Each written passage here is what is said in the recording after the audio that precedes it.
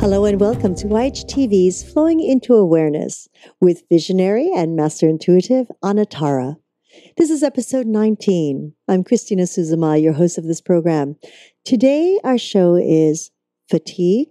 Would you say you are tired? Maybe a little, huh?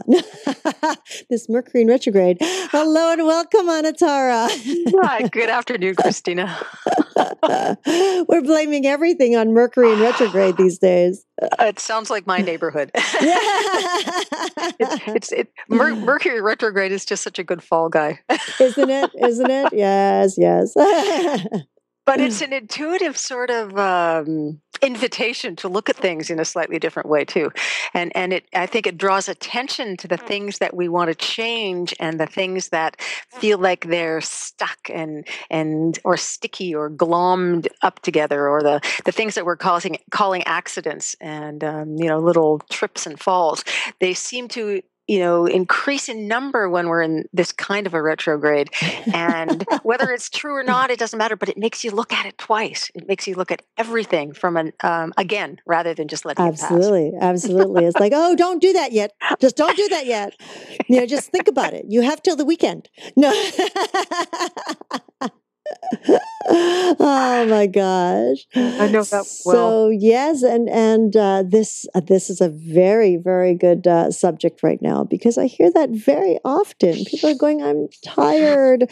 I can't sleep. I'm exhausted." And yeah, I go do some yoga, breath work, reconnect, ground. Exactly. Well, you know what brought it up for me, which is going to be very obvious, is that because of the extreme, I would say, and radical outpouring of energy that I've been using, since my son was injured, I started to see different kinds of fatigue and different kinds of tiredness in myself, and I wasn't falling into an extreme adrenal exhaustion as I might have in my past.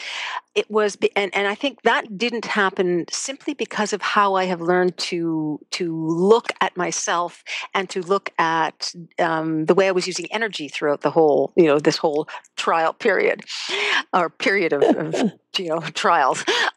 So I was noticing and paying very specific attention to being tired, being sleepy, and being fatigued. And I can talk a little bit about how I view those as different forms of tiredness. But mostly I was looking at the words I was using to describe particular sort of forms of being or places of being. As references for myself. And I realized that, we come upon each other and we greet each other and we say, or we talk on the phone and we say, "Hi, how are you doing?" And usually you'll hear, "Oh, I'm just so exhausted. I just can't keep going. I don't know what to change." Or, the baby didn't sleep last night. The kids didn't sleep. There was a noise on the road. I was restless. I was hot. I was thinking. I was stressed. So many things take us to this place of feeling that there's no true downtime. And when you were just talking about, suggesting that one do some yoga, that sort of energy awareness, adding to the body's sort of rejuvenation and revitalization, and literally its defenses against the things that seem to make us tired, whether it's mind or body or whatever it is. It's so strong and it's so powerful and it's so important. So in the long run, I have found that as I have been able to do yoga, the days that I can do yoga when I'm feeling this tired, it brings me right through to a place of, I would say, perfect sort of homeostasis, perfect spiritual stasis, where the alignment within body and mind and soul are such that all of those things that seem to make me feel tired, or that I might assign my tiredness to, are far less important and far less dynamic. So that brings me to the point about the dynamic of being tired. we see it as being as it being very legitimate. It is legitimate to be tired if you've been working long hours. Legitimate to be tired if you're not getting enough sleep, whatever that amount might be for yourself. It's legitimate if the world is in just such a crazy state that you can't possibly get the rest and the R&R in whatever form you like it, and the sleep, so that you don't feel tired. But the big question is, how do you relate to that sleep or lack of it? So then how do you relate to the way it feels inside your body? When you're sleepy and you feel like you'd just like to have a quick cup of tea or coffee to perk you up a little bit, that's one level of fatigue. When you're becoming more tired and your body just doesn't want to move, another level of fatigue or tiredness. When you are so deeply fatigued that your physical symptoms are shutting down and your mind can't function, and nothing seems to make sense except the actions that you're taking by rote as you continue every day, then that's a really important time to notice what you're telling yourself about being fatigued and being tired. I truly believe that the words and the descriptions that we feed ourselves about how we feel on a level of alertness and awakeness to sleepiness, tiredness, and fatigue, those are the real clues to what's going on inside us. And when I talk about what's going on inside us, I mean, what is it about yourself that is fatiguing you? Is it literally the physical output that you're exerting every day, or is it a story or a reflexive response to a job that's not perfect for you, a long commute, a relationship where the pieces aren't lining up for you? What's the source of your fatigue? What's the source of your tiredness? And as you replenish the supply of tiredness and fatigue by telling yourself that that's what you are, how can you get out of it? If you are constantly refurbishing the notion that you're tired and that you're fatigued, how can you change it? How can you, and not even change it, how can you be anything else? So in my little journey in the past couple months, watching myself in the flow and the ups and downs, and learning to identify the different kinds of tiredness that I have, and then watching how I describe that to myself, and then what I do with that information. That's what I would like to sort of share. When you tell yourself that you're sleepy, what do you do about it? When you tell yourself that you're getting tired, do you stop for a minute? Do you have a meditation or a yoga break? Do you put your feet on the grass? Do you have a cup of coffee to stimulate yourself out of it? Do you call a friend and just say, I can't do this anymore, I've had it? What do you do? Watch what you do, watch how you respond, and take another step more deeply into yourself to see what that's all about. What story are you telling yourself and the world about you? And what do you really need to alter, change, or revitalize so that you don't feel like that anymore? That's wonderful, wonderful information, Anatara. I totally agree with you. Our words are so powerful. Our thoughts are so powerful.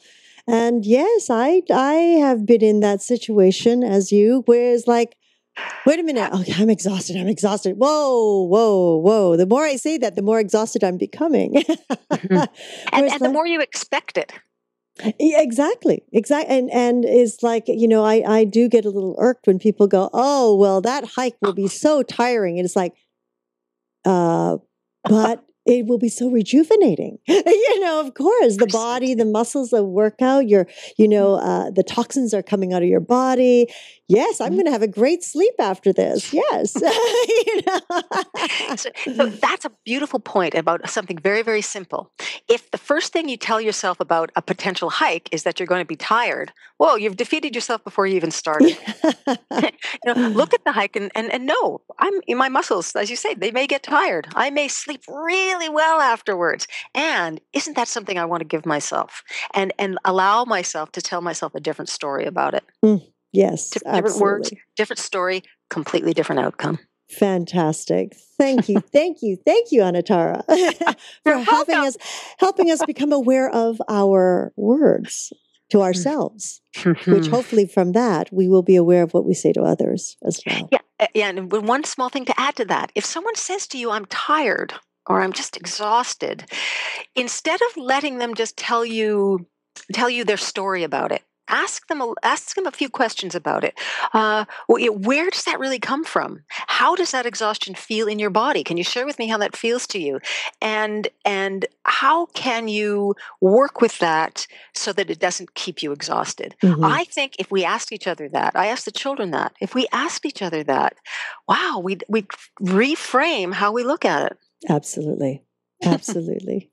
Thank you so much, Anatara, for this wonderful moment of flowing into awareness. And of course, we'd like to thank Segovia Smith and the Yoga Hub team for making this all possible for us. And to thank each and every one of you for joining us in this new platform of education and information. We're always grateful for your continuous support and look forward to hearing your feedback on how we can serve you better. We invite you to join us live on Tuesdays for Magical Medical Tour at 11:30 a.m. Pacific, 1:30 p.m. Eastern. Wednesdays for Trinity of Life at 11 a.m. Pacific, 2 p.m. Eastern, followed every other week with this show, Flowing into Awareness with Anatara.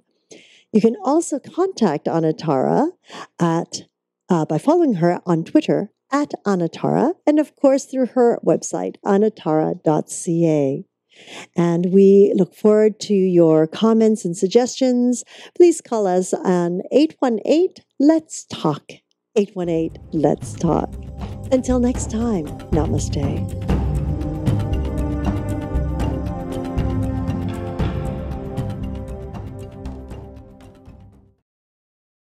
YHTV's Trinity of Life.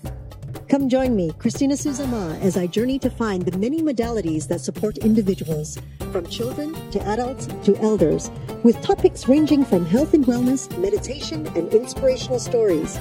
I invite you to visit yogahub.tv every Wednesday at 11 a.m. Pacific, 2 p.m. Eastern.